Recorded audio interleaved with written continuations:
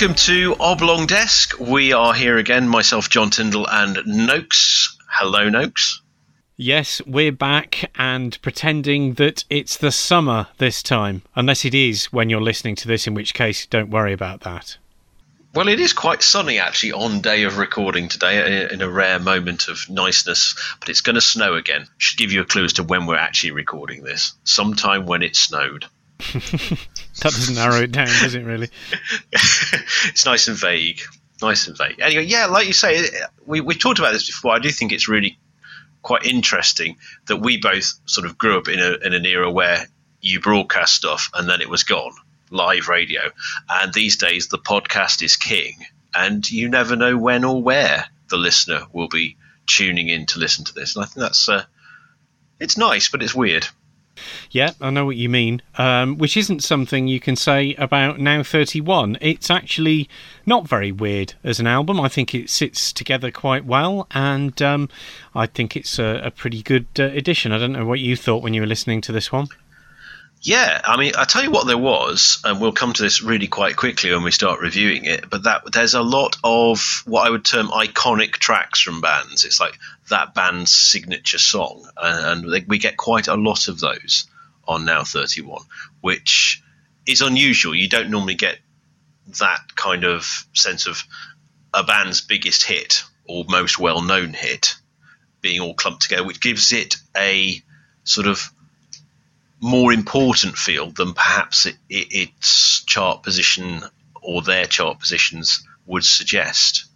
Yeah, I know what you mean. It does also, unfortunately, mean that there are quite a few songs that are very familiar to our listener, especially early on. And you may think, oh, not this. I've heard this a million times on the radio. Well, yes, you will have done for some of these. But as you say, it does mean that it's got a bit more of a lasting quality to this one, I suppose. So shall we deal off the Now 31 facts?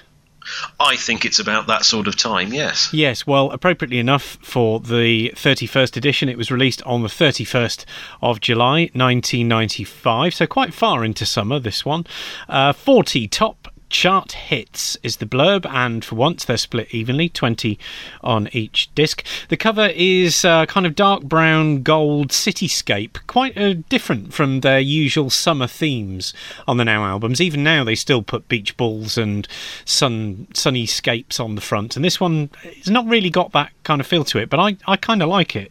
It's not like any of the other Now covers, I don't think. An air of sophistication. Don't talk to me. No, we're not going down that road.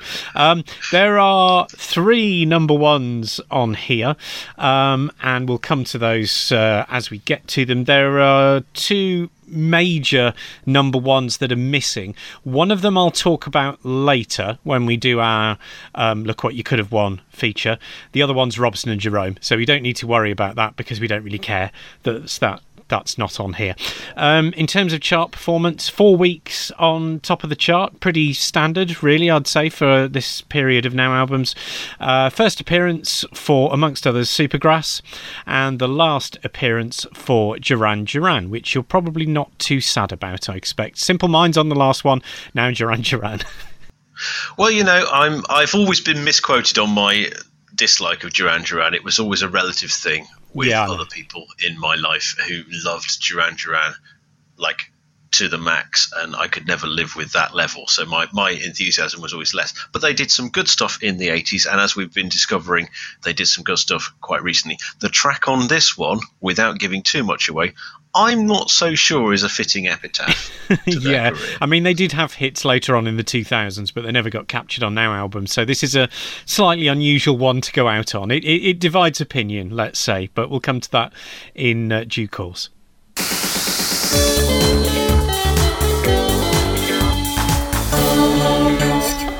First of all, though, we'll kick off and we ought to play you something. So how about track 1, disc 1 of Now 31? It's Wet, Wet, Wet, and Don't Want to Forgive Me Now. She's on the make, she's out of touch. My heart, she breaks much too much. But when we're together, we fall apart again. Don't want to forgive me now. You want to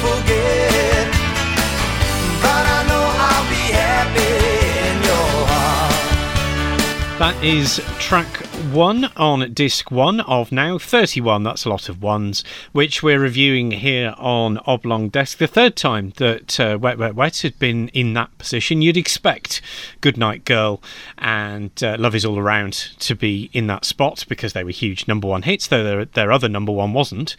But this one's slightly unusual. It wasn't a massive hit. It got to number 7, so you might argue a bit lucky to be in that coveted track 1 spot, but I think it's one of their finest tunes. I always prefer their upbeat songs to the ballads anyway, and this is one of those that's just been completely forgotten about. You don't really hear it on the radio. I remember we played it a lot at the time on the radio, probably the both of us, but a few months later you just barely heard it again, really.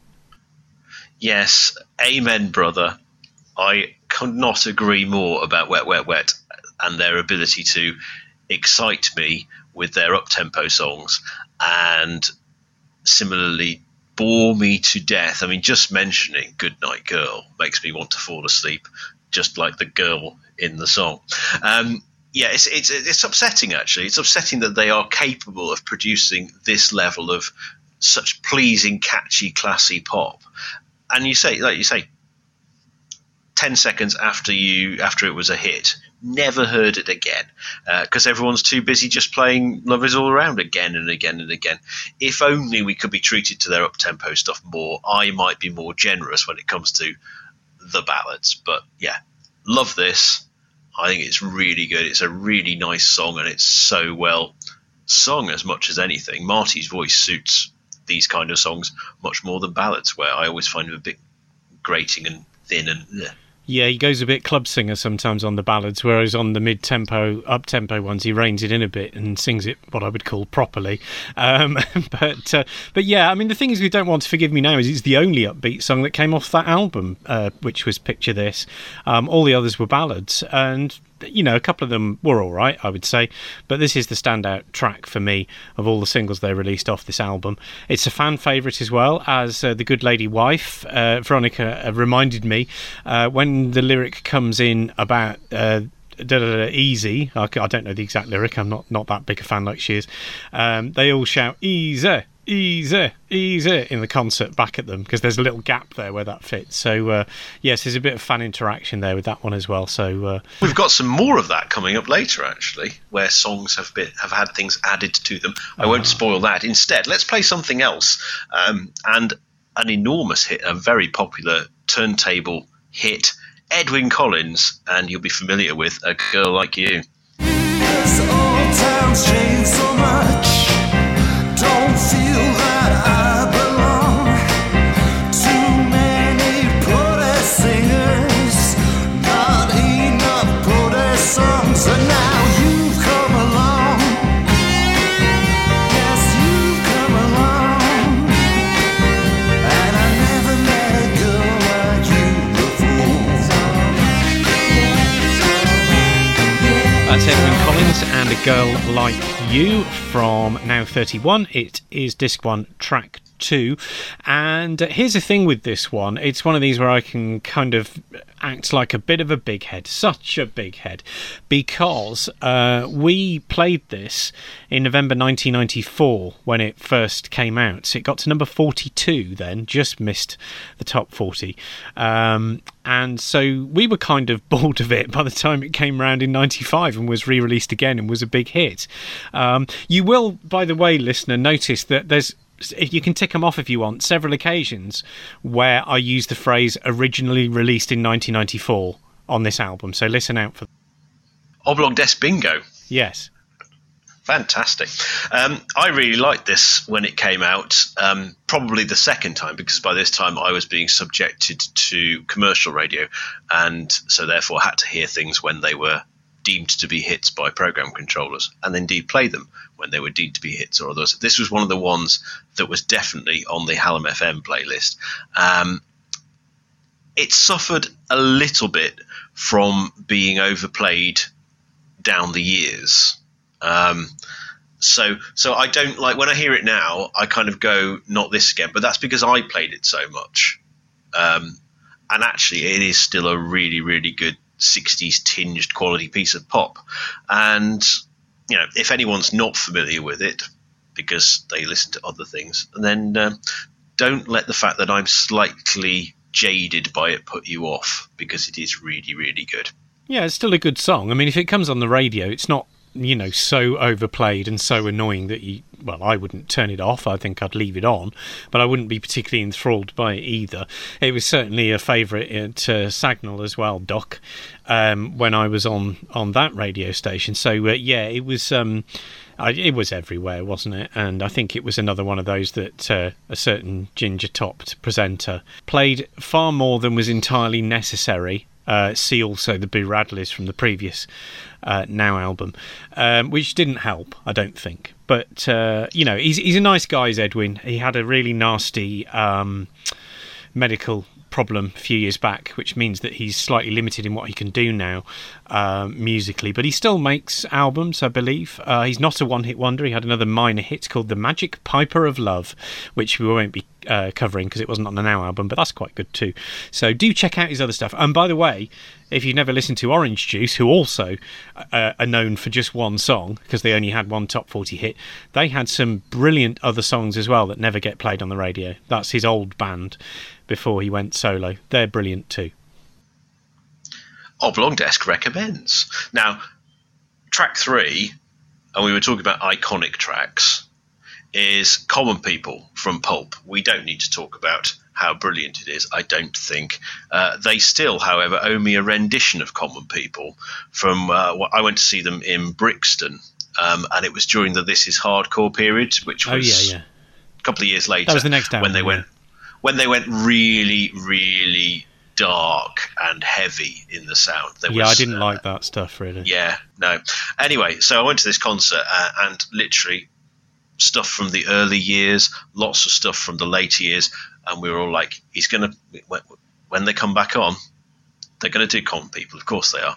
And I think they did Disco 2000 as their encore piece and then went off again, and we're like, oh, so they're going to come back on again and do Common People? And no, they just switched the lights on and sent everybody home. And we're like, what? And I think I can remember Jarvis going, no, I'm really bored of playing Common People now. It's like, it's your signature track. You have to play it at all concerts. It's like Kylie has to do I Should Be So Lucky in some style, no matter what it is. And she's messed around with it. But, she's got to do it. It's the law. There are some tracks that you say Pulp, and I know they've had a long and glittering career, most of which was toss, apart from this album. But you've got to do Common People. Anyway, so the fact that they didn't play it for me in Brixton way back then, that was the reason we're not playing Common People now. You've got your own... 1-1, Jarvis. Yeah. 1-1. Yes, Jarvis, if you're listening, he won't be.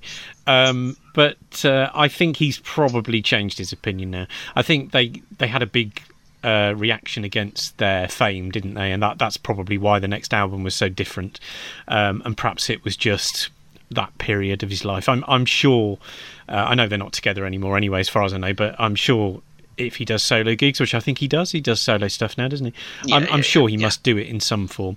I always liked, just as a side thing, the Motivate remix of Common People. It is quite something, and I'd just like to point out that I once mixed the a cappella version of You Crazy Cats, I think it was, by PJ and Duncan over the top of it, and it fits perfectly, the intro. So there's one for all you aspiring club DJs out there. Not that anyone would be playing PJ and Duncan in a club these days, I don't think. You never know, mate. They're national treasures. Well, we're trying to make a push for how good their old songs are. More on that later. Yeah. Jarvis is a national treasure as well. I mean, he's done several very, very iconic songs. This being the peak of it. I still love Common People to death. It's a superb good song, piece of music.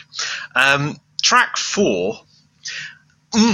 Interesting. It is another iconic track. It's Supergrass and All Right.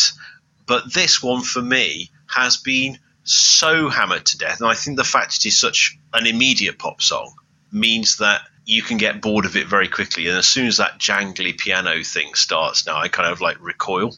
I think it's because it's a bit Monkeys-y. and very, very simple pop. And again, another one of those ones that fits really well on a breakfast show. Nice and short, nice and punchy and loud, very simple. Bless Ashley, though, all killer, no filler so far. And we don't normally say that about now albums. No, and I'm with you on this one in that Edwyn Collins and Pulp are just the right side of that kind of dividing line between overplayed but okay and overplayed but I really don't want to hear this today. Supergrass does just tip over into that, I think. You got to feel sorry for the double A-side track Time, which no one's ever heard, certainly not at the time and probably never since. I was still at URN when Man-Sized Rooster came out, and I was still ahead of music then. And I remember Man-Sized Rooster, which was about 2, possibly 3 singles before this one, came out, and I put it on the CD player to review it. I was just absolutely blown away. I think Man-Sized Rooster is an amazing song. It's similar in style and the fact that it's quite short to All Right, but it's just much more joyous, I think, and actually, because it's not been overplayed, is the better song. That was my opinion then. I stick to it. I think by the time it came to All Right, because I raved so much about Man-Sized Rooster, I was like, yeah, but, you know, that's the better track. This is fine, and I can see why radio's picked up on it, but nah. I'd always prefer Man-Sized Rooster, and obviously some of their later tracks as well to this. Oh, the stuff they do later on is way more interesting, but we won't spoil that by reviewing it ahead of time. But there are some absolutely corking Supergrass songs from sort of 2 or 3 years in the future. It's my celebrity story. Supergrass celebrity story is that I was once on a plane back from Marrakesh, and so was Danny Goffey and family. Ah. Yes, is that including his dad was him off of Top Gear, wasn't he? It was his I presume wife/partner. I haven't investigated the marital nature of that, and children. And he was carrying many things, including a novelty camel and his guitar. And heaven knows how much Stelios will have charged him for excess baggage on that, because EasyJet are well known for their liking of you to cram everything into the overhead lockers. But yes, he had his guitar with him.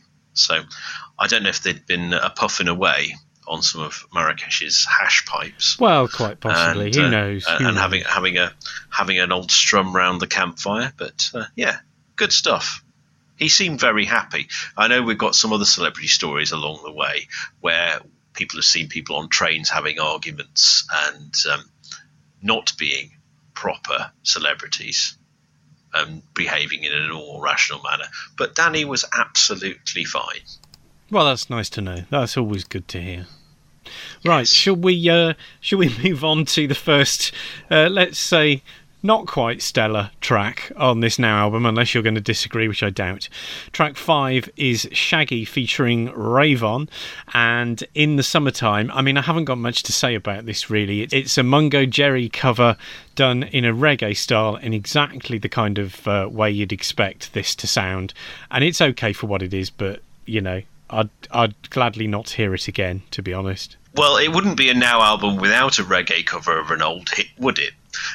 True. It's in fairness, it's a good song originally, and it's a good cover version of it, so you won't find me complaining about it. It does suffer a bit in the #MeToo era with the whole "if her daddy's poor, just do what you feel," but you know. Yeah, like, well, that's Ray Dorset. We've got to blame for that, and not either Shaggy or Rave-On. So yeah, okay, fair dude. Shaggy does say ragamuffin in the second rap, in the ultimate way that it's possible to say ragamuffin. So there you go. If you ever want to hear the ultimate ragamuffin in a lyric, then go and find that. There we go. But try and ignore the blatant misogyny. Speaking of blatant misogyny, here's Aini Kamoze, track 6. Here Comes a Hot Stepper. I didn't really get on with this when it came out, but you know what? It's kind of grown on me because lyrically, we've got that extraordinary juice like a strawberry a couplet that never fails to raise a smile with me. But it's put together all right. It's nicely produced, and he does a decent job of rapping it. Yeah, I didn't like it at the time either. It was played quite a lot by some of my URN colleagues, particularly Mr. Dan McAvoy, who absolutely loved it, but I didn't really. It's a bit of a mystery why it's on this Now album, because it was a number 4 hit as far back as January, so it should have really been on Now 30, but it was held back. Perhaps they couldn't get the rights, and it turned up a little bit late. The thing is, though, I can't hear this now without thinking of Reece Shearsmith doing his freestyle version of it on Peter Kay's Car Share, where he keeps saying things like, "I'm the lyrical dance flap," because he doesn't know the words. And that's all I can hear now when I hear this, I'm afraid. And I'd rather hear Reece Shearsmith's version, to be honest. To track 7 then, and it's Dana Dawson, 3 is Family, which is it's done well, bit Janet Jackson-y, but that, as we discussed with Janet Jackson's previous song, nothing wrong with the pop in that. We have to say, I discovered it was a career that was cut short by cancer when she was only 36, about 10, 11 years ago. But this is a nice song, and it's a nice thing to remember her career by. Yeah, I didn't know that fact. That is very sad. I mean, the problem with this is it was on commercial radio, as you will know, all the time, and it was far too overplayed for the kind of song it is. It's like you say, it's perfectly okay soul stroke pop stuff. It was a big hit, I guess, number 9, so you can see why it got on the radio. It was a pre-release punt by Ashley, so quite high up in the order. It's lucky for him that he got that one right. But yeah, it doesn't really do much for me. I don't hate it, but I don't love it either. It's just kind of there. Track 8 is Jam and Spoon featuring Plavka, Right in the Night, brackets, Fall in Love with Music, brackets off, which we looked at on one of the Oblong Desk occasional tables quite recently, so you probably want to hear what we had to say about it then. Yeah, originally released in 1994. There we go, tick that one off. When it got to number 31, number 10 this time. So, continues the run of big hits at the start of this album. Now then, track 9 is East 17 and Hold My Body Tight. The careers of Take That and East 17 have been well documented on Oblong Desk, and for me, they are following 2 very different trajectories, and this is the start of the decline of East 17. Brian Harvey puts his heart and soul into this, absolutely gives it everything, but you can tell that Tony, who, as we've acknowledged, is at least 80% of what makes East 17 fantastic, he clearly doesn't give a toss. He's not bothered about R&B at all being reduced to doing the backing vocals with Ken and Ken. And as a result, it's okay for R&B, but it's not okay for East 17, I don't think. Yeah, didn't you go and see them in concert around the time this was out? So this would have been you would have witnessed the tipping point just before they became rubbish, I guess. Yeah, unfortunately, they were still hammering their back catalogue to death.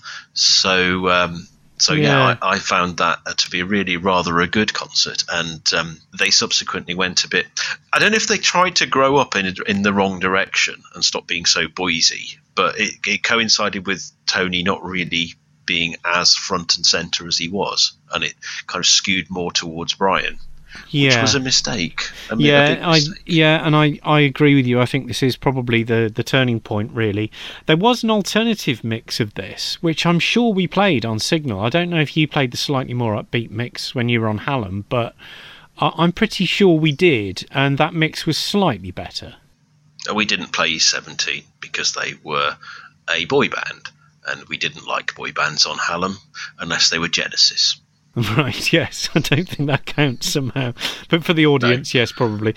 Well, it was their smallest hit for a while, so it would seem that the record-buying public agreed with me and you, and he got to number 12.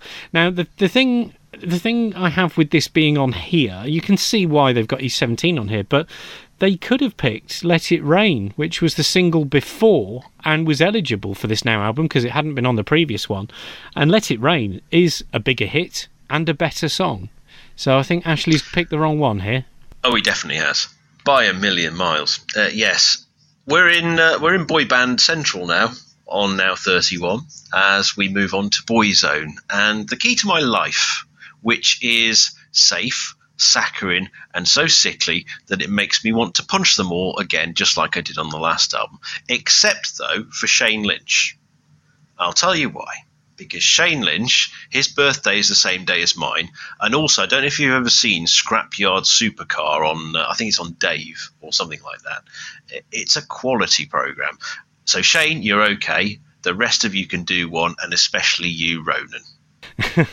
Well, I've got a confession to make. I didn't mind this when it came out. I thought it was better than the previous one, and God knows it's about 1,000 times better than So Good, which was the single after it, which sounded dated at the time and just sounds utterly appalling now.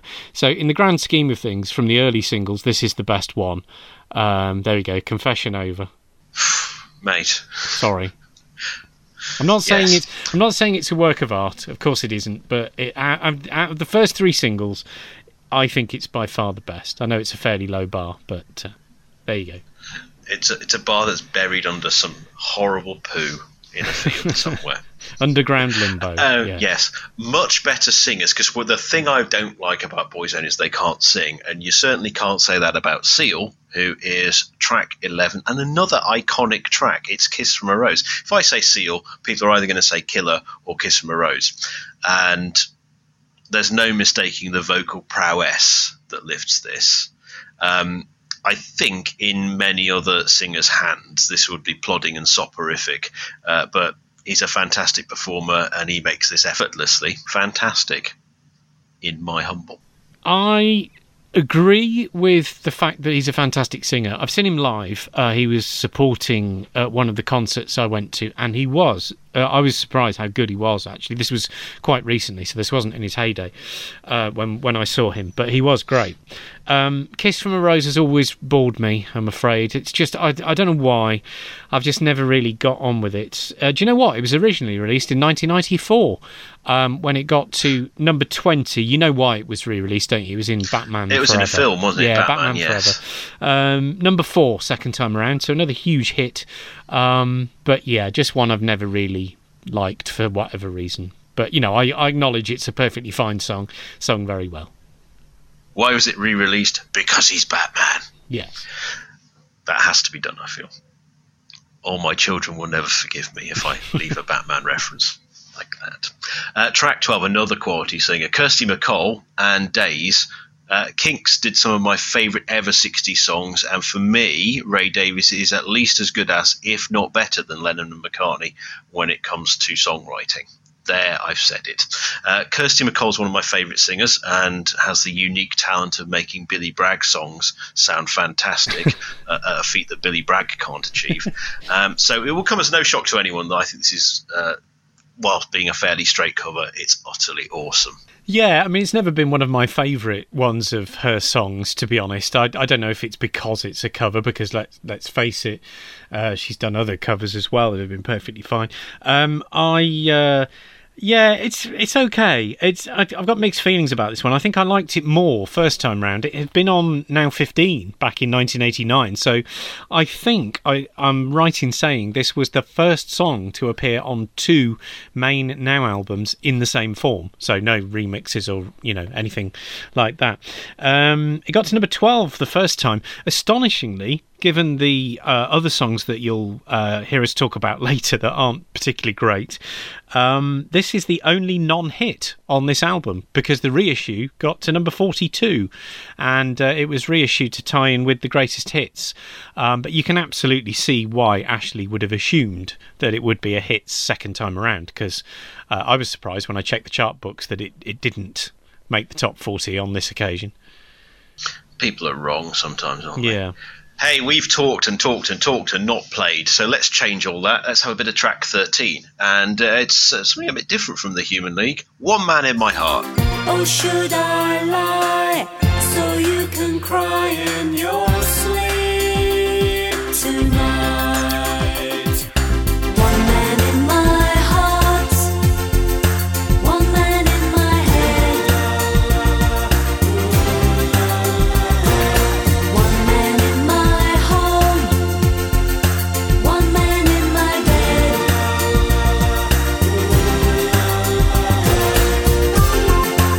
It's Oblong Desk. John and I are reviewing now 31. We've got to track 13. You just heard some of that. It was The Human League with One Man in My Heart, and a rare example of the ladies taking the lead vocal on a Human League track.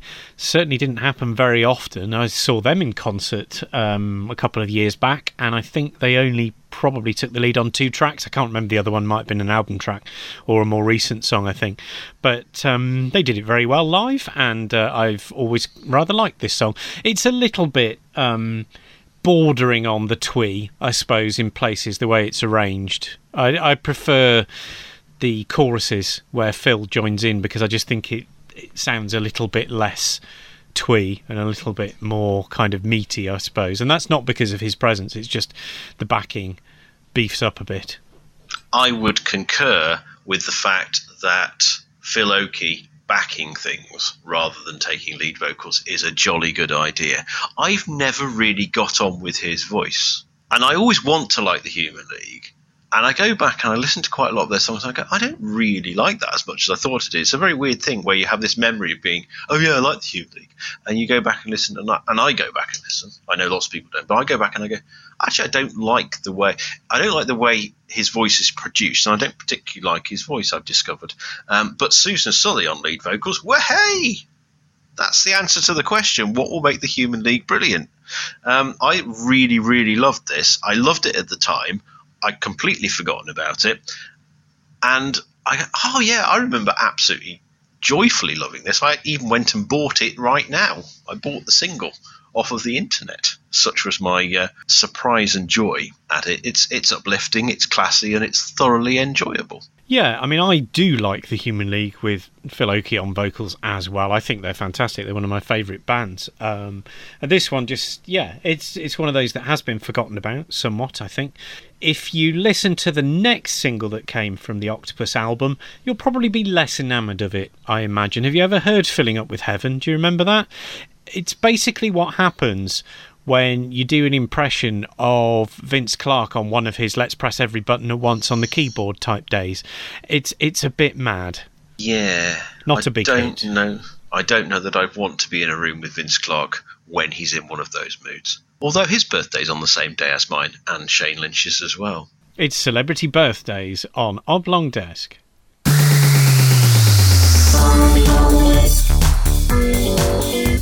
Which pop stars share your birthday? There's a bit of research for you to do, and perhaps let us know at the Oblong Desk on Facebook or Twitter, or Oblong Desk on Snapchat for that. Although don't expect any birthday shout-outs, this isn't Radio 2. Coming up, massive controversy. I don't think there's a track that's divided us so deeply, certainly in the history of Oblong Desk, or indeed the nearly 30 years that we've known each other. Another award-winning impression. We really are having a lot of fun. Plus all the regulars, the Warnock Award, the artists that appear nowhere else, except for Now 31, and Look What You Could Have Won, where we try and choose a few tracks that would have been better. That's all coming up after we take a very dark trip down to Bristol. It's Portishead, Sour Times. To pretend no one can find the fallacies and morning rose, forbidden fruit, hidden eyes, courtesies that I despise in me. Take a ride, take a shot now, 'cause nobody loves me, it's true, not like you do. You just heard a snippet of track 14 on disc 1 of Now 31. It was the wonderful Portishead and Sour Times. We wouldn't usually play the same band 2 Now albums in a row, but I think we did with the Human League, actually, didn't we, thinking about it? But with Portishead, we've not got much choice, because this is the last time they turned up. So you've heard both the songs that appeared on Now albums. This is very film noir, isn't it, this? Second number 13 hit in a row for them. Guess what? Originally released in 1994 when it got to number 57. So after Glory Box was a hit, they reissued it, and thankfully, second time around, it was quite rightly a fairly sizable hit. I still love it. Yeah, it's like if The Godfather was done in Bristol, and then you get Don Corleone being played by like one of the Wurzels or Pat Roach off of Auf Wiedersehen, Pet. Or you get Tricky coming in the background with his speaking voice rather than his singing voice, which is very, very different. If you've ever heard Tricky speak, like, oh, hello, all right. Not at all like he sounds on the records. So yeah, something like... Is that horse's head in your bed? Yes. And some other quotes from The Godfather, which you can doubtless do to your own content, listener. We won't fill this edition with those. Yeah, it's downbeat, it's filmic, it's very, very quality indeed. I think it's quite fitting that we've played both of their songs. They should have done more. Well, they did, but they just didn't appear on Now albums. The second album they did was all right, and then after that it kind of, went a bit downhill, sadly. On to track 15 then, and we're back with Oasis. They are making regular appearances now. Some might say is the one that we've got to review this time. I think we're both agreed that this isn't Oasis's best, aren't we? I hate it. I think it's my... no, Cigarettes and Alcohol's my least favourite. This would be next in line, I think. I just find it really dull, plodding rock. It's our first number one. Now, that's quite surprising, isn't it, that we've got to track 15 before we've got a number one hit on here. But then again, maybe Ashley doesn't like it either, because he's put it quite low in the running order. Quite rightly, I would say. I think it's terrible. It's in the traditional rock session. I don't hate Oasis, and I don't hate this quite as much as you, but it is uniformly loud and shouty all the way through. There's no dynamism in it.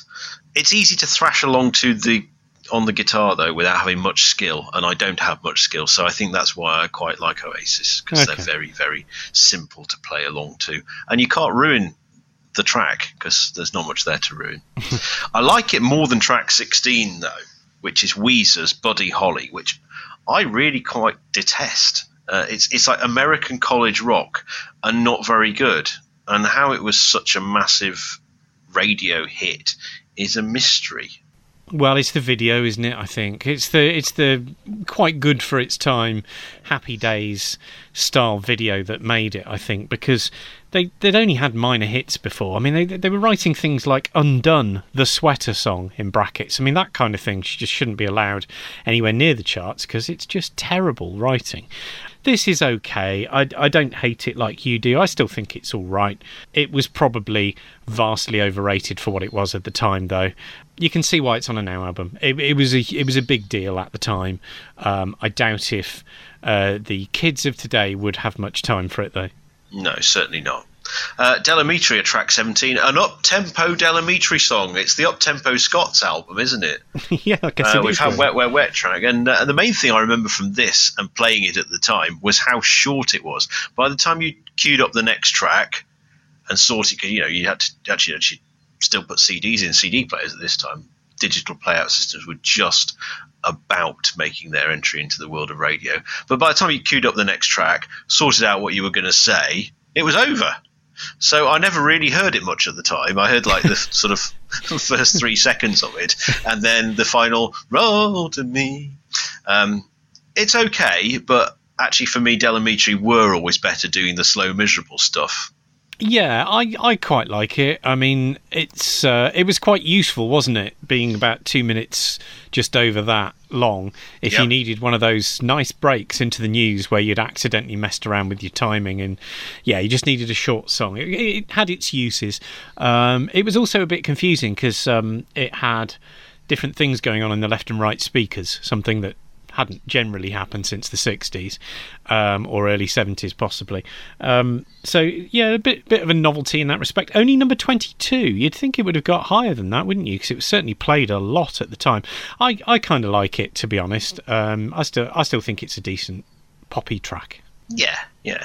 And the reason it was played so much at the time was because DJs like us were generally terrible at doing our timing, well, so something would always go wrong. Okay, let's play something else. Let's play a really quite quality track. We mentioned in track 1, the Wet, Wet, Wet track, about how the fans all shout, "Easy, easy, easy." Well, here's another one with a chant to join in with. It's EMF, Reeves and Mortimer, "I'm a Believer." Then I saw her face. Now I'm a believer.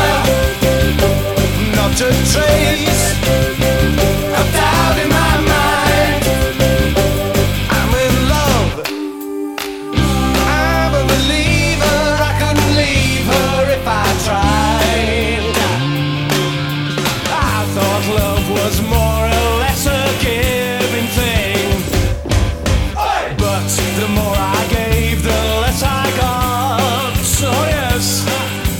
Track 18 on disc 1 of Now 31, EMF with Reeves and Mortimer and I'm a Believer. Now, I suppose the first question is it better than the original by the Monkees, and is it better than the beloved version in URN by the Pop'n'Jays? Do you remember that? I certainly do. That was a quality track.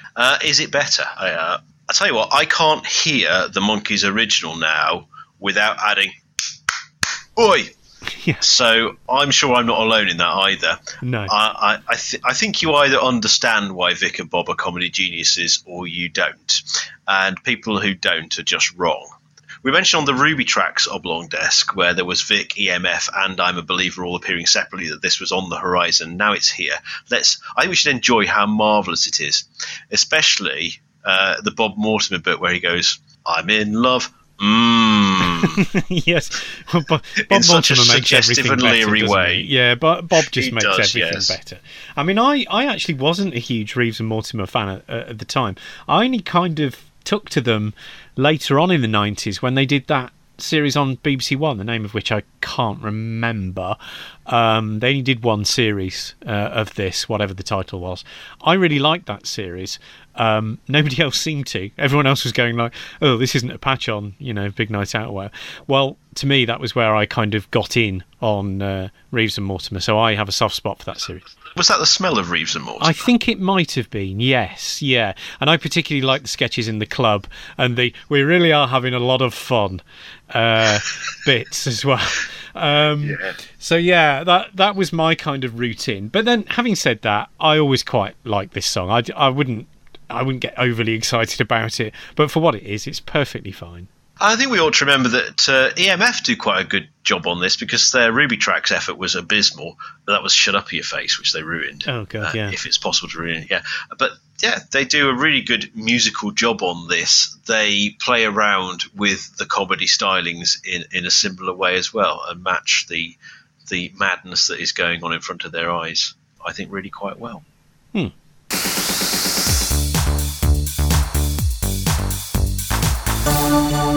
Hey, track 19's another cover.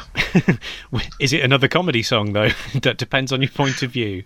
Well, let's see, shall we? It's Duran Duran featuring Melly Mel and Grandmaster Flash and the Furious Five with white lines, brackets, "Don't do it." Yeah. Now, this was regarded as a complete joke at the time. So they'd done a covers album. Perfect Day had come out, and everyone said, "Oh, that's quite nice, isn't it?" This was before the famous BBC version of Perfect Day with all the celebrity pop stars in it. I always found Duran Duran's Perfect Day to be a bit kind of bland, to be honest, but I've never been a big fan of that song anyway. This was totally different. So they've completely turned this into a rock song. There's huge guitars all over it, but there are still elements of the original rap version in there as well. It got to number 17, which doesn't sound much, but it was their last top 20 hit until 2004, so it was a reasonably big hit. They were regulars on the Now album, so it was always quite likely to be on here. And again, a band I saw in concert a few years ago, and when they played this live, it was absolutely awesome. So I didn't like it at the time, but I've got a new respect for it now. I've let you talk about it at some length because I honestly don't know what to do with this one. There's bits of it that I really like, and the slightly glossier production, the mental guitar-y rocky bits, and some of the vocal stylings of Mr. Le Bon are all fantastic. But I tell you what doesn't work at all, and that's the bit where he attempts to kind of sing the rap.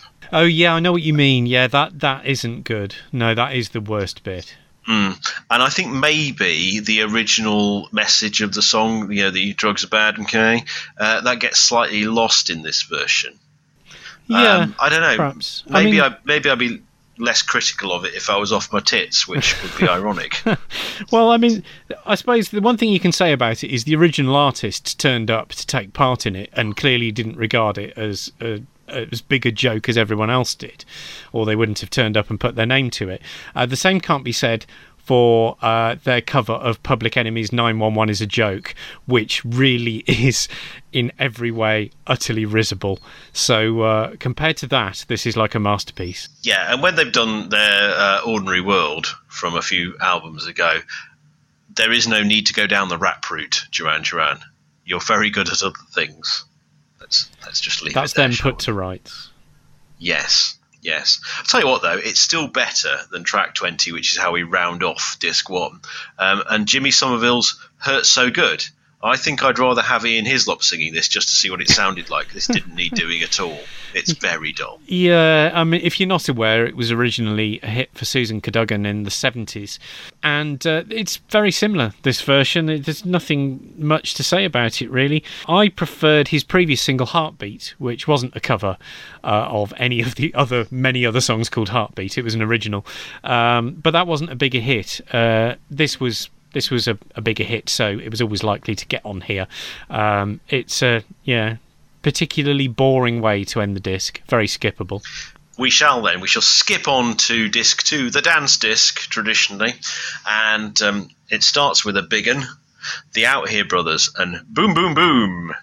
Let me hear you say Wayo. Or Mayo, depending on your preference, yeah. It's our second number one hit, and just like the first, it's utter tosh. So that's all I've got to say about this. I hate it. Yeah, it's not bad. It is, though. in a kind of lobbied on and dancing. I mean, yeah, you wouldn't want to play it at anything sophisticated, but it has got a little bit of a longevity just because people will shout along to it. Yeah. It doesn't make people right, but that's in its favour. People, you can throw this on now, and if you go boom, boom, boom, people will go wayo back at you.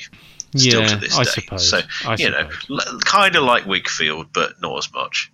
I'll tell you what, though, it's 100 times better than track 2, which is receiving our Warnock for Now 31. Well done, Emanate. I've got a little something for you, and I'll give you just 3 seconds to convince me that this doesn't deserve to have the Warnock. Nope, didn't think so. It's nasty vocals, it's an awful sentiment, and it's got kind of like a horrible playground bully vibe. You can imagine like some nasty kids coming up to you, and it feels like that all the way through it. Yuck, don't like it. Yeah, we're totally agreed on this one. It is a kind of nasty sound to it. It's almost as if they were trying to position them as, I don't know, a kind of, not a boy band, but a kind of hardcore R&B act, and it just doesn't sit right at all. The follow-up, you may remember the follow-up was called If You Only Let Me In, was very poppy, not quite as big a hit, because this one got to number 2, and If You Only Let Me In it made top 10, but it wasn't as big a hit. I thought that was a much better track. Poppy, decent, shame it didn't get on here instead of this, really. But everything else they did afterwards was kind of standard boy band stuff and not like this. Do you remember Tough Act to Follow? Probably not, because it wasn't a big hit. I like that. That was poppy too. This is kind of the outlier for them, really, in that it's, the biggest hit, but probably the worst thing they ever did. Slightly less horrible, but very similar, is track 3, Montel Jordan, and This Is How We Do It, which again has that kind of chorus. There's a lot of that going on. I'm not a fan of this. Yeah, it turns up regularly on adverts. I don't know if you spotted. It's currently on one with the child picking up the pound coin from the supermarket trolley and wandering around as if she's a genius in collecting money. It's for a bank. I forget which one. I don't. Yeah. I remember that one. Yeah. And even if I could remember, I wouldn't say because it's frankly annoying. And it turns up on adverts and occasionally on the radio still a lot more than it should do for a number 11 single that was just kind of fairly throwaway at the time. The really weird thing is I heard one of his other songs. I don't think it was from this period. I think it was from a little bit later. I really liked it. I don't know where I heard it even, probably on one of the Mixcloud shows I was listening to or something. And so he did do something later that was excellent. Can I remember what it was called? No, so I can't even tell you which one it was, but he did do something good once that we won't ever review because it wouldn't have been on the Now album. Well done, Montel. Hats off to you. Shoot Me With Your Love, Loveland's 7-inch popped-up mix, is track 4, and that's by D-Ream. Yeah, well, it's okay. I mean, I like D-Ream, particularly the stuff off the first album. This was the first track off the second album, and I remember thinking, that's not a good start. It's just a little bit more of the same, really, and it hasn't really got anything significantly new for it to stand out, I don't think. No, I mean, I literally had nothing to say about it. And that's very rare for me. I said, well, that exists. Difficult second album territory. Yeah.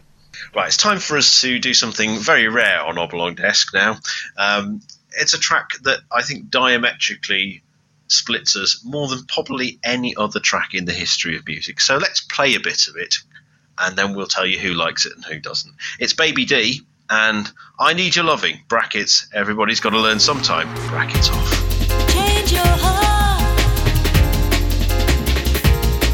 Look around you.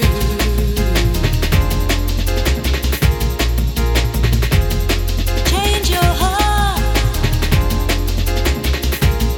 It will astound you.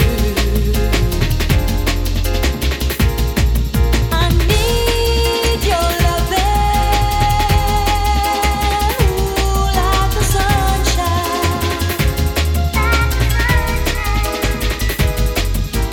Everybody's gotta learn sometime. It's Oblong Desk. We are reviewing Now 31, and we've got to Disc 2, Track 5. You just heard some of that. I refuse to do the bit in brackets. It's I Need Your Loving by Baby D, and that will tell you exactly all you need to know about who likes this and who doesn't. John? Yes, as I say, I don't think there's a track that's divided us so deeply, certainly in the history of Oblong Desk, or indeed the nearly 30 years that we've known each other. So thanks for letting me play it, first of all. And so here goes with the case for the defence. Baby D, or D. Galdis Fearon, wife of Phil Fearon of Galaxy fame, she does an incredible job on the vocals. I don't think you can fault the vocal performance. The song itself, as I'm sure you are about to discuss, is a classic song. I think, and I think this is where we're going to disagree, I think the break beats really work on it because they lend themselves to lo-fi songs, generally. I will concede that it would work equally well without the rap in it, but here's the thing. There's a whole generation of clubbers who were made aware of the song thanks to this version and have done ever since because it's remained a big thing in the clubs. And I put it to you that the more people who are aware of this song, the better, in whatever form. Well, okay, but how many people are actually going to go and seek out the Corgis original of Everybody's Got to Learn Sometime, which is a magnificently produced song? I concede the vocals on this are okay. I just don't like what they've done with it at all. And the thing is, it's not the only version of this song that's been done in a dance style. There's another one and future Now albums to come. So there's something to look forward to for you, probably more than me. I just think all dance cover versions of this song are just sacrilege, frankly. I don't like any of them. There are two songs that are forever being done in dance form. There's this and there's Forever Young by Alphaville. And neither of them stand up for me in dance form. I don't know why, they just don't. There you go, listener. It's one of those rare occasions where we absolutely disagree 100%, and so therefore we're going to have to throw it over to you at the Oblong Desk on Facebook and Twitter to tell us who's right. We might even do a poll on Facebook. Do we do that? We have done once or twice in the past. I might do another one. Okay. Yes, should this exist or not. Anyway, I'm really glad it does, and Noakes isn't. So we'll leave it there. We'll move on and play you something else that I think we're a little more agreed upon. Track 6 is Ginny, and Keep Warm.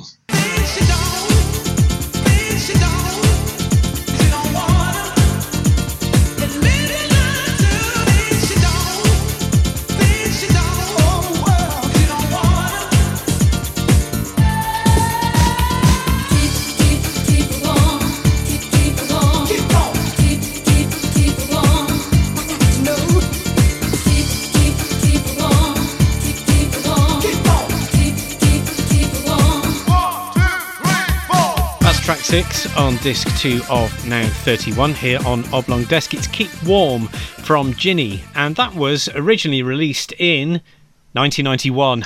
Fooled you there, didn't I? Fooled you there. Yeah, it was originally out then. It stalled at number 68. There's a reason for that. The original version's a bit kind of the production's not great. It's a bit too sparse. This is one case where the remix actually does it a great deal of credit. And this version got to another number 11 hit, like Montel Jordan, but not, because it's good. Yeah, you can't beat a bit of throwback Italo house piano, can you, mate? It ticks all my dance boxes. It's got quality chorus. It's danceable too. It's the right speed. It's well produced. Yep, job done. Couldn't agree more. Top Italo dance action. As is the next one, kind of, which is Dreamer by Living Joy. That's track 7, originally released in 1994. Yes, another one. Number 18 then, as discussed previously on one of our Now Dance excursions. Topped the chart this time, only for a week, but supposedly it was remixed. I'm not convinced. It sounds the same as the 1994 version to me, always did. I went out and bought it, so that shows you how much I love it, but we've already talked about it, I guess, haven't we? So shall we move on to track 8? Yeah, I'll just throw in that I never liked it. No. I can see why it was massive, but it's all a bit shouty and dance hit by numbers for me. Yeah, track 8, Wigfield. Think of You. I put in a spirited defence of Saturday Night. You'll remember that from a previous desk. However, there is no need, in my humble, for those elements to be rehashed in a slightly different order. Sorry, Wigfield, this doesn't cut it, and there's a reason why people don't play this to this day. Yeah, I mean, it's her third top 10 hit in a row. If you ask people how many top 10 hits she had, I think most people would just say 1.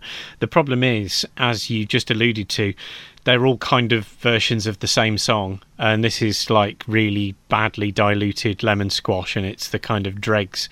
And now we're down to practically water levels of quality. So on that note, track 9. I've just seen what track 9 is. Yes, the quality doesn't improve, does it? Woomph! There it is, in brackets, by Clock. Yeah, Clock are the answer to Who's the Next to Unlimited, which I would argue was a question that didn't need asking. Not even seeing them at that CFM roadshow that you were part of overlooking Sellafield helps me to feel any more fondly towards them, I'm afraid. No, I mean, it's another cover. We've had a few covers on here, haven't we? So this is a cover of the Tag Team song, which was a real rap version, the original, much bigger hit in America than here. So this, weirdly, is the version that people will know, I guess, in the UK, more than the original, which is strange, but there you go. Track 10, we've got not a cover, but a remix. Again, doesn't say remix on the sleeve of the Now album, weirdly, but it is. Bobby Brown and Humpin' Around. Reading the title is always much more amusing than actually listening to it. What I will say is that this K-Class remix, I think, is much better than the original. The original came from 1992 in this case, and I think most people just kind of forgot that existed. It was not in his big hit period either at this point or in the late 80s. So the original version of Humping Around may as well not exist. This one's better. What I will say, though, is we really didn't need another couple of remixes of old hits after this one, and that's what we got. We didn't need that. No, I mean, I don't think you can argue with this one myself. I think it's a good high remix. Quality effort. It's very similar sound wise to what the Jacksons of Michael and Janet were churning out around this time, and it's what Bobby Brown did best: silly-ish lyrics delivered with 100% commitment. And for me, it's still quite listenable too. Yeah, I think it's all right. It's a perfectly fine remix. Yeah. Track 11 then, let's move on to that. PJ and Duncan, hooray! And Stuck on You. I think the best thing, I've coined a new term, or maybe I have. Right. Newcastle Jack Swing. That's very good, I like that. Yeah, and the best thing about this is the line, like a dog on a lead, I'm going to follow you everywhere, which I hope and suspect Ant did with a knowing smirk. I think so, because Ant's also the one who utters the line, then again, like... Isn't it? I think towards the end, that's Ant. I think. Yeah. There's some good stuff in this. It is very much like a Geordie version of Bobby Brown, for all that entails. It's another Ashley pre-release punt. Got to number 12. This should have been top 10, I reckon. I think this is one of their finer efforts, I would say. It's not bad at all, and it's funny as well. They're doing it for giggles. Have we got much more of PJ and Duncan before they rebrand themselves in a Prince style? Not too much, and I think after 95 they start appearing on the hits albums more than they appear on the nows, so they kind of switch right, products. Yeah. It's time for some Eurovision. We don't do enough Eurovision on Oblong Desk, and maybe we will later on this year. Who can tell? But for now, let's hear the United Kingdom's 1995 entry, Love City Groove, by Love City Groove. Two hearts, two minds, two people, one love. And the way you make me feel is like it's sent from up above. Your touch, your smell, your face, a unique breed. It's only love, but it's all that I need. In the morning, when the sun shines down on your body, I know I better make it love now. In the morning, when the sun shines down on your body, I know I better make it love now. In the morning, when the sun shines down on your body, I know I better make it love. It's Oblong Desk. We are reviewing now 31. That was track 12 on disc 2, Love City Groove by Love City Groove. And another one where we have a difference of opinion. I always thought this was nonky in the extreme and not worthy of being put forward to Eurovision. More on that later. I won't rant on about that yet because that's still to come. I don't hate it as much as I did then. That's as much as I can say in its favour. Okie dokie. So it's up to me then, is it, to fly the flag? Yes. One of the few times in Eurovision history, I think, where the UK has genuinely sent a piece of music that represents what was going on in the UK mainstream music industry. So we sent some quality R&B rap.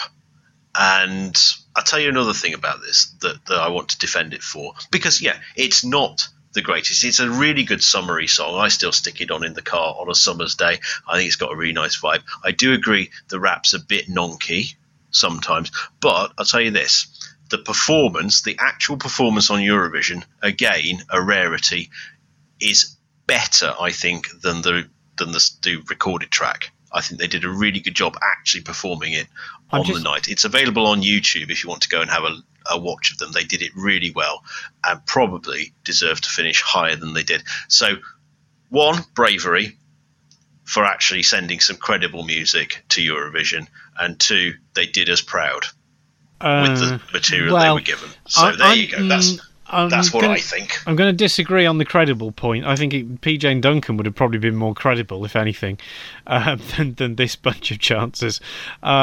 I do vaguely recall watching it on Eurovision on the night, and I think you're right. I think I recall being quite pleasantly surprised that they'd done at least a good job of it on the night, which is more than can be said for many other performers of better songs. But I still think it was the wrong choice for Eurovision. More on that anon. Yes. Here's another song that gets performed in arenas. I am clutching at straws here for a link, but that'll have to do. Swing Low, Sweet Chariot, which has some cultural issues attached to it these days, doesn't it? Back then it was okay. And Ladysmith Black Mambazo featuring China Black, they were singing it on track 13. I think it's a really stirring anthem, whatever its cultural appropriation. And I speak here as a committed non-egg chaser. You know, rugby for me is just 15 posh chaps sticking their heads up each other's bums. But, you know, whatever floats your boat. Anyway, what removes all of the passion and the intensity of it being belted out by the Twickenham crowd is sticking a swing beat behind it and having China Black's paper-thin vocals wailing through it. Ruins it. Yeah, it's not the best, is it? It's not the last appearance of Swing Low, Sweet Chariot on Now albums either. If you think this is bad, well, if we ever get to the mid-2000s, then we've got a treat in store there. It's actually Ladysmith Black Mambazo's first chart credit ever, this, which, considering that they'd been on Paul Simon's Graceland album and probably several adverts by this time, at least is something to credit this for. As you say, China Black's contribution isn't great. It was their last chart credit, so they were on the way out. Ladysmith Black Mambazo belatedly getting their first appearance.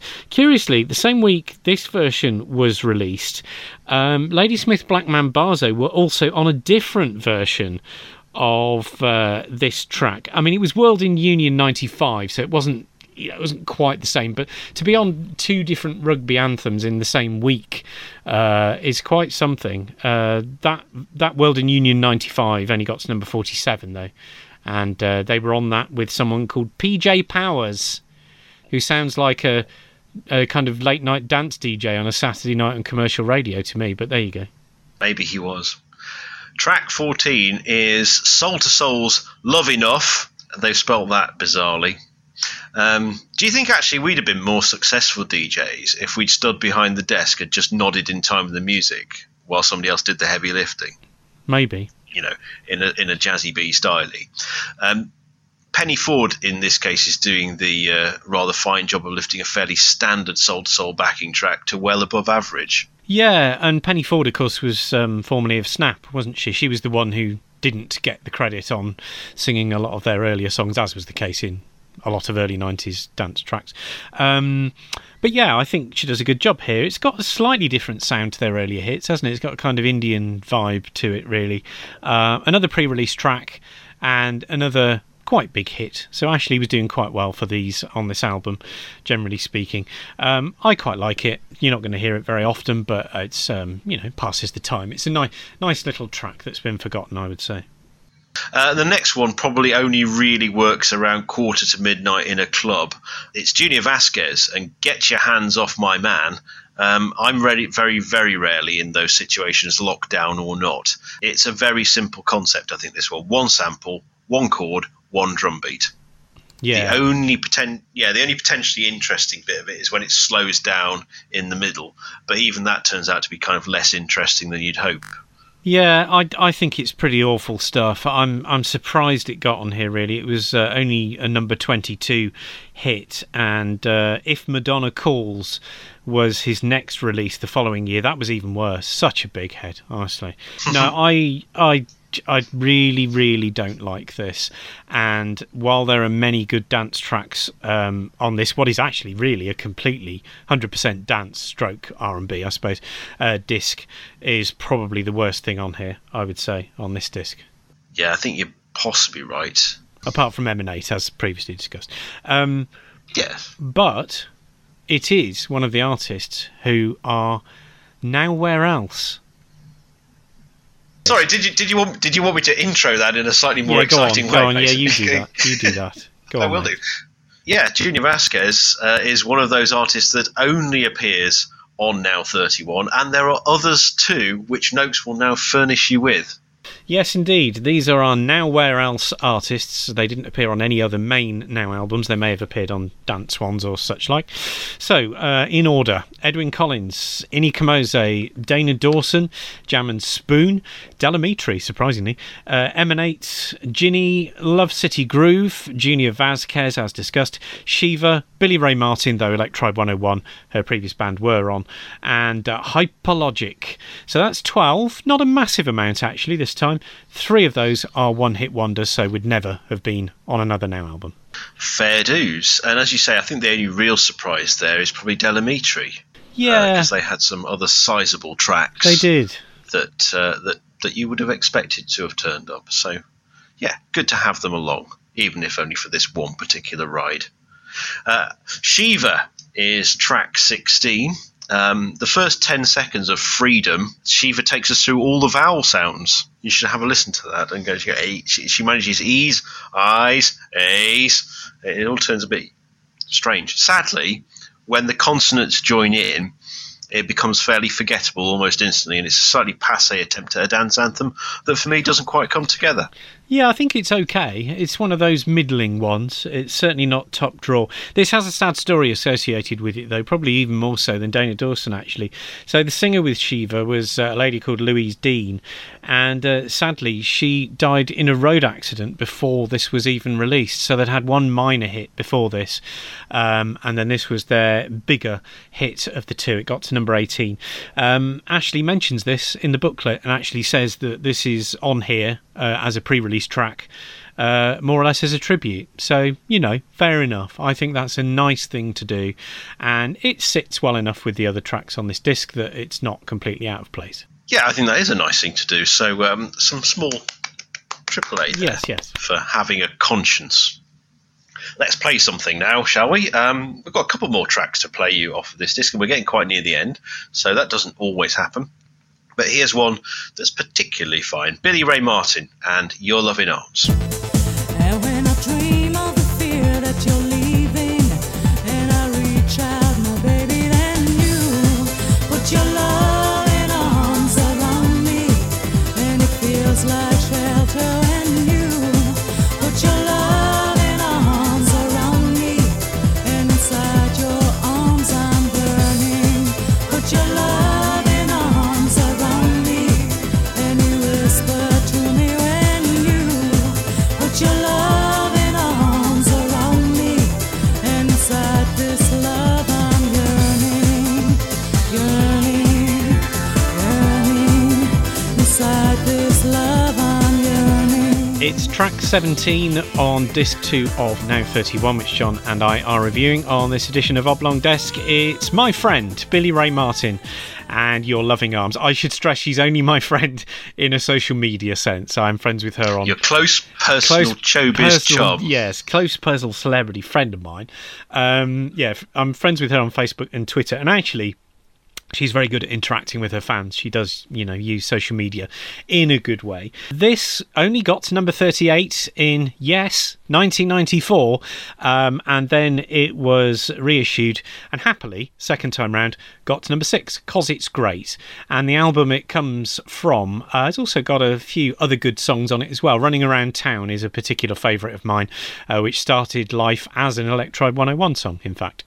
Not my personal showbiz chum, but it is her vocal that makes this for me. It's driven but controlled. I think it's an altogether classy track. Yeah, it's stood the test of time. You still hear it occasionally on radio stations now, actually, so that's a good thing. Anything that gets her vocal on the airwaves is fine by me. And the good news, if you're a fan, as I am, of her band Electribe 101, is that apparently, judging by some of the stuff she said this year, we will be getting a long-awaited reissue of some of their material soon, which previously has been held up in rights nightmares. So it seems like that's going to be forthcoming, and I can't bloody wait, frankly. Excellent. And our final track that we're going to play you, at least, is coming up right now on Oblong Desk, and we've already played you some Eurovision. Let's play you one that could also have made it under different circumstances. Track 18 is Juice, and I Need You. Changing my ways and my attitude. For the selfish people, they have no use. A kind heart and a big old smile is an easy march down the golden mile. I need you to show me the way. Every day it's stronger and stronger. I need you in every way. What can I say to keep you satisfied? I Need You by Deuce is track 18 on disc 2 of Now 31, and here's the bit where I say we was robbed. So this was the year when A Song for Europe was relaunched as a huge, I think it was a Wednesday night. It was a huge big deal primetime show. I don't know if you remember this. They got about 8 different acts to perform, and then there was a live vote.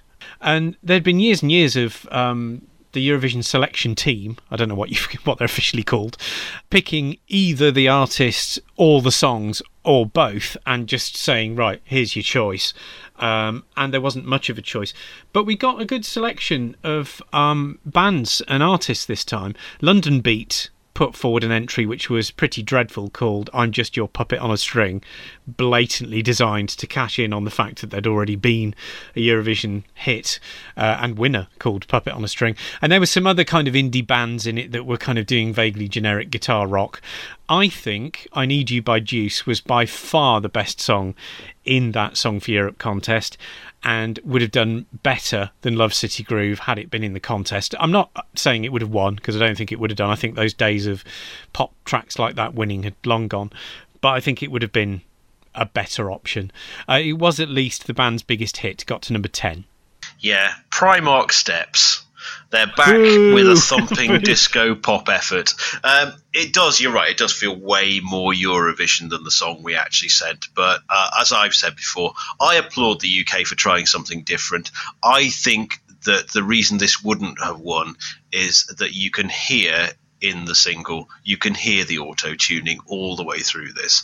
And had it got to the finals, had it represented us, it would have been another Samantha Janus incident. They can't sing live, I'm afraid. Yeah, I'm trying to think if I've ever heard them actually live. I mean, I did go to see in the bonkers days where they did the Top 40 chart live.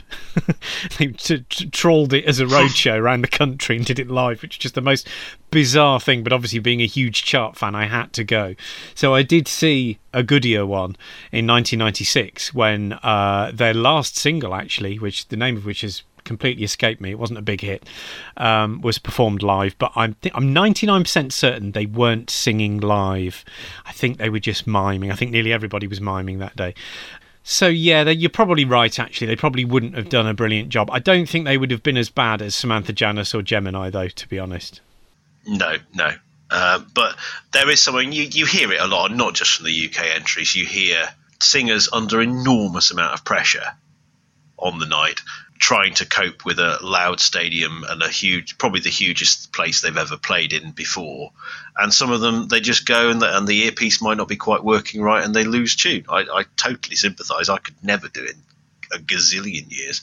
But yeah, for me, as I say, Love City Groove, they actually did hold their song together. And maybe it's easier to rap live like that than it is to do a pop song. But no, Sonia... She did all right, didn't she, with her effort? Well, I mean, so the days of pop. By Sonia terms, yes, but still, she's still awful. But yes, she did okay. Yeah, and we won a couple of years later as well, didn't we? Yeah, but that was Katrina, and she could hold a tune and sing live, so fair enough. Indeed, and we did quite all right the year after, didn't we? Wasn't that Gina G the year after? Gina G, yes, which again, that was 96. Well, you see, pop. You see, this might back up your point because when she performed it, I thought it was a bit disappointing compared to the record. So it is, yes. I think that's why she didn't win, because it was a number one hit, that, of course. And we'll come to that later on in our Now journey. But yeah, indeed, it does back up your point. Actually, now I come to think about it. So all right, maybe you win that one then. I never thought I'd hear the day. Anyway, on to track 19, and one of the ones we've already looked at on a previous desk, JX, Son of a Gun. I think we both were pleasantly accepting of it. Yeah, well, number 13, when it was originally released in, 1994. This is a slight remix, ever so slightly remixed. Got higher the second time round, number 6, but misses out the awesome drum bit in the middle, which is sacrilege, really. Indeed. Right. Track 20. Hyperlogic, the final one. Hyperlogic on Now 31, our final track we're going to review. And Only Me. Yes, it's not got a sample of that character from Harry Enfield. It'd be better if it did. Yeah, I didn't think you'd like this somehow. So this is Ashley's pre-release duffer. It wasn't a non-hit. It scraped into number 35 in the chart. It's trying to do something interesting, though, isn't it? I'm sure you've spotted that it uses the melody from New Year's Day by U2.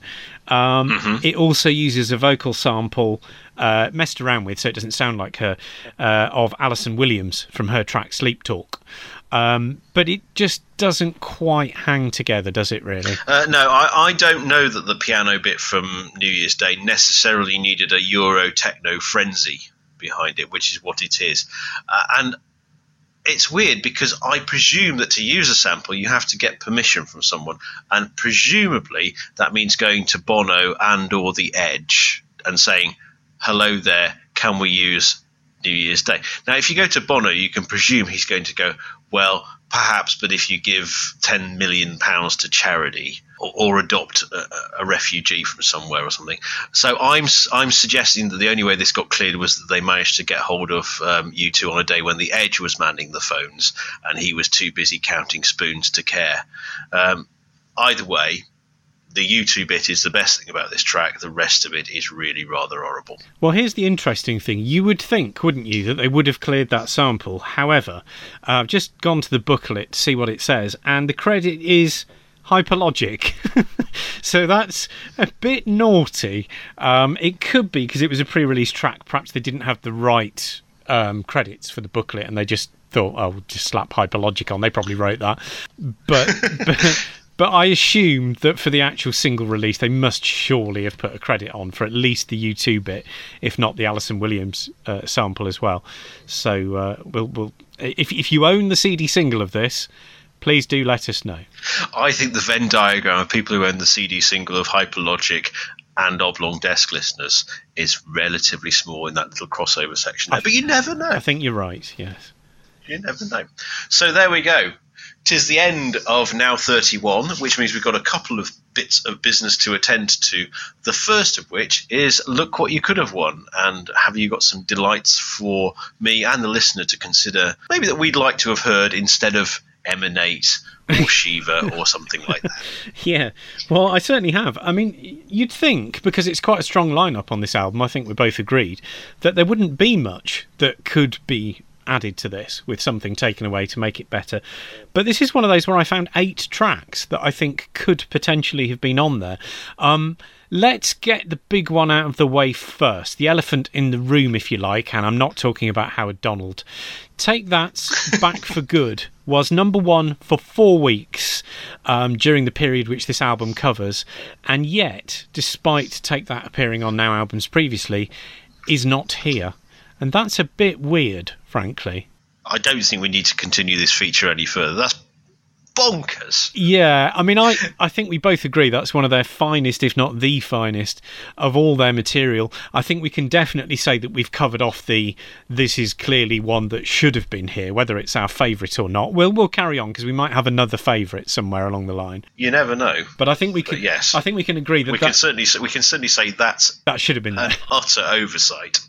I can only assume they didn't have the rights. Now, going forward, we'll move into the realms of the hits albums and the fact that they made a comeback very soon.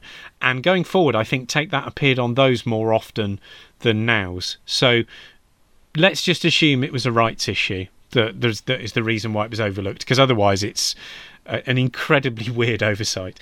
So let me rattle through the rest of these anyway and see if you think they're worthy.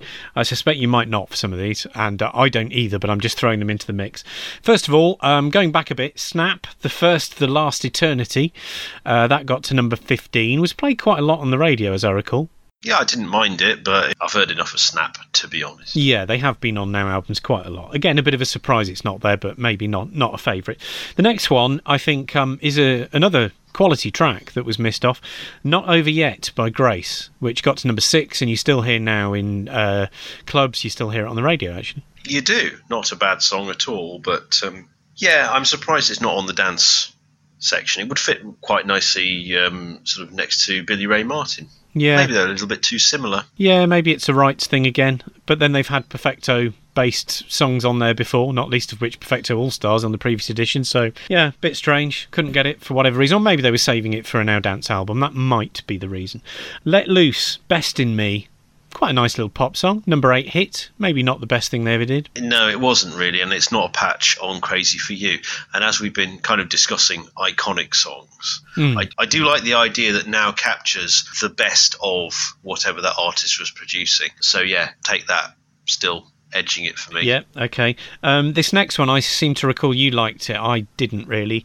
Army of Me from Björk, that got to number 10. Ooh, now you've thrown a curveball. Yeah, I did. I do love, listeners know I love Björk, and Army of Me, that was a much heavier sound. Yeah. And I can remember, bizarrely, that it ended up on Signal's playlist, because I can remember hearing it. Oh, right, okay. When I was back in Stoke visiting my parents.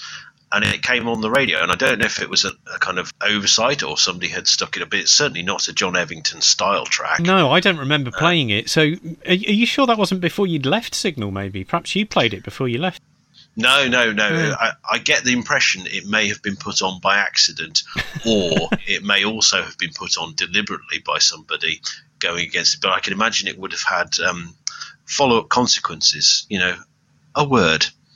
Pop in. Because pop in. It wasn't very Signal at all.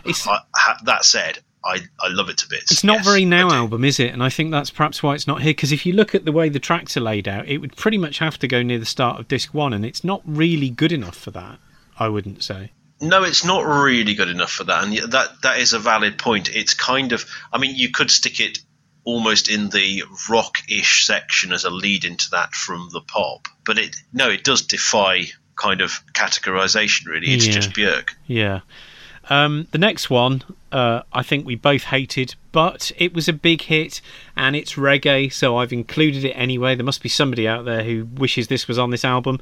Ali Campbell, That Look in Your Eye, a number 5 hit. You're right, it's not me. And ditto for probably one of their best-known songs, though it wasn't by any means their biggest hit, 'cause it only got to number 9. M People and Search for the Hero. Now, you'd think that would be on here, wouldn't you? You damn well would, because it's, like you say, it's almost up there with the iconic stuff. M People were always on Now albums. That's bizarre. But it's not very good. It's iconic. Yeah. It's another one like Take That. You'd think it would be there, but it isn't. I don't think it's a favourite of either of us. But there you go. It just goes to show there was a lot to choose from here. And even though Ashley did pretty well, he certainly did. He'd probably have liked another, half a dozen tracks here to cover some of these off. And speaking of which, another number 9 hits, and I think this is probably the best thing he ever did solo. Well, no, not probably. It is the best thing he ever did solo. Paul Weller, and You Do Something to Me. Oh, I think this is the hardest look at what you could have won you've ever thrown at me. Because, this is, as well as Paul Weller having his iconic status as a Woking resident, sort of like my good self, I'm on the outskirts of Woking, but it counts. So you've got him and McLaren and me, and we all kind of live around the edges, or lived around the edges of Woking whilst not actually being in it, but we all get lumped into that same world. Anyway, what do I think of You Do Something to Me? I think it's a very, very good song. I possibly prefer Wildwood of this era, Paul Weller, but it's a Closure Run thing. I think, what he was doing at this time suited the moment and him as well. Yeah, Wildwood is a good song as well, and I think I threw that in on a previous Look What You Could Have Won, didn't I? I think. Yeah. Anyhow, I think this Paul Weller track would sit nicely in the kind of section where Seal and Kirsty MacColl and Human League are. It's of a kind with those, so I think it would have been, given that we now know that Kirsty MacColl Days wasn't a hit second time around, it would have been perhaps a better one to slot in there, but with the benefit of hindsight, obviously. I think we both agreed that the number 1 candidate for Why Is This Not Here is Take That's Back for Good, although there's some good candidates there. So what's your favourite of those 8 that I've selected? I know it's tough. It's Take That Back for Good. It's oh so close with Björk for very, very different reasons. I think the reason why I'd pick Take That over Björk is entirely for that reason you said, is that Take That would fit in onto this Now album. I mean, if not as lead track, then in place of E17, because, as we discussed, there is a trajectory there, and he picked the wrong boy band in this occasion. Yeah, I think that's fair enough. And I think, although I would love to see Paul Weller and Grace on either disc of this album, Paul Weller on the first disc, Grace on the second, I'm going to have to go with Take That as well. I think it's such a big oversight that it has to be chosen because it is that good. And we were talking about iconic songs, and it's the first song by Take That that made people sit up and notice and think, oh yeah, actually they are quite good. I know Robbie Williams didn't agree, but he's an idiot, so what does he know? Yeah, and as I've been saying all through reviewing Take That's earlier work, when are we getting to Back for Good? When are we getting Back for Good? And we're not. And it isn't chuffing here. I think for that reason alone, it has to win this particular section. Right, favourite track time. And there's, as we said, some iconic stuff on here, so it's going to be a tricky one, isn't it? It is, and for me, this is the period that straddles me leaving URN and going off into the wacky world of, as previously discussed, commercial radio with Signal. So there's a lot of songs that have certain memories of that time. There's an awful lot of stuff that I like just as kind of different memories, like Juice for Eurovision and stuff like that. For the fact that we was robbed, there you go, I'll say it again. And stuff that I like now that I probably didn't at the time, like Duran Duran. But for me, just because I think she's ace and it's the only time I'm going to get to do it, I'm going to have to pick Billy Ray Martin and Your Loving Arms, obviously. Of course you are. Of course you are. Never ever in doubt. And you might even tweet her, and she might get excited that she's I will. won your favourite track. I will You do that. I'm not going to choose her. The Human League came very close for me, just because I'd forgotten how much I loved it. But the fact I had forgotten it, there are some really iconic tracks we said at the top of it that I still love to this day. However, I'm going to annoy you so much. You're going to pick Baby D, aren't you? My favourite track is Baby D. Oh, yes, it is. No. It is. And there we go. And I've got to, kind of, just to counteract the fact you hate it so much, I've just got to give it track of the album. Kind of just to annoy you. I resign. No, not really. We'll be back. We'll do another one. Listen, we will. We'll do be another back. one. I think the next one we've got is an occasional table, which is a bit of a mishmash. It's the end of an era for Now Dance and the kind of beginning of a reboot for hits. And then we're on to Now 32, which, well, without giving the game away, Eclectic doesn't cover it. That's all to come. Looking forward to it. Yeah. Meanwhile, if you have any opinions, particularly on some of our Eurovision hits we've been discussing, those iconic tracks, are they overplayed? Is there such a thing as overplayed? If you're not in the radio industry, maybe you don't get bored of them as quickly. Any thoughts on stuff like that to us on social media at The Oblong Desk, Facebook and Twitter. You can find us there. You can also download every episode of The Desk that there's ever been at our website, oblongdesk.podbean.com.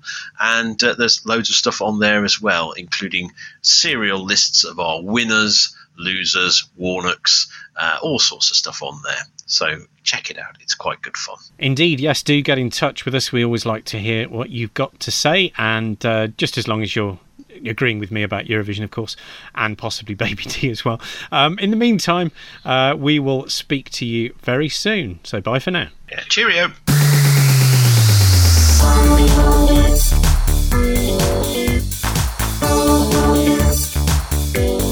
Oblong Desk was written, presented and produced by Noakes and John Tyndall, with additional material by Veronica Spokes and original music by John.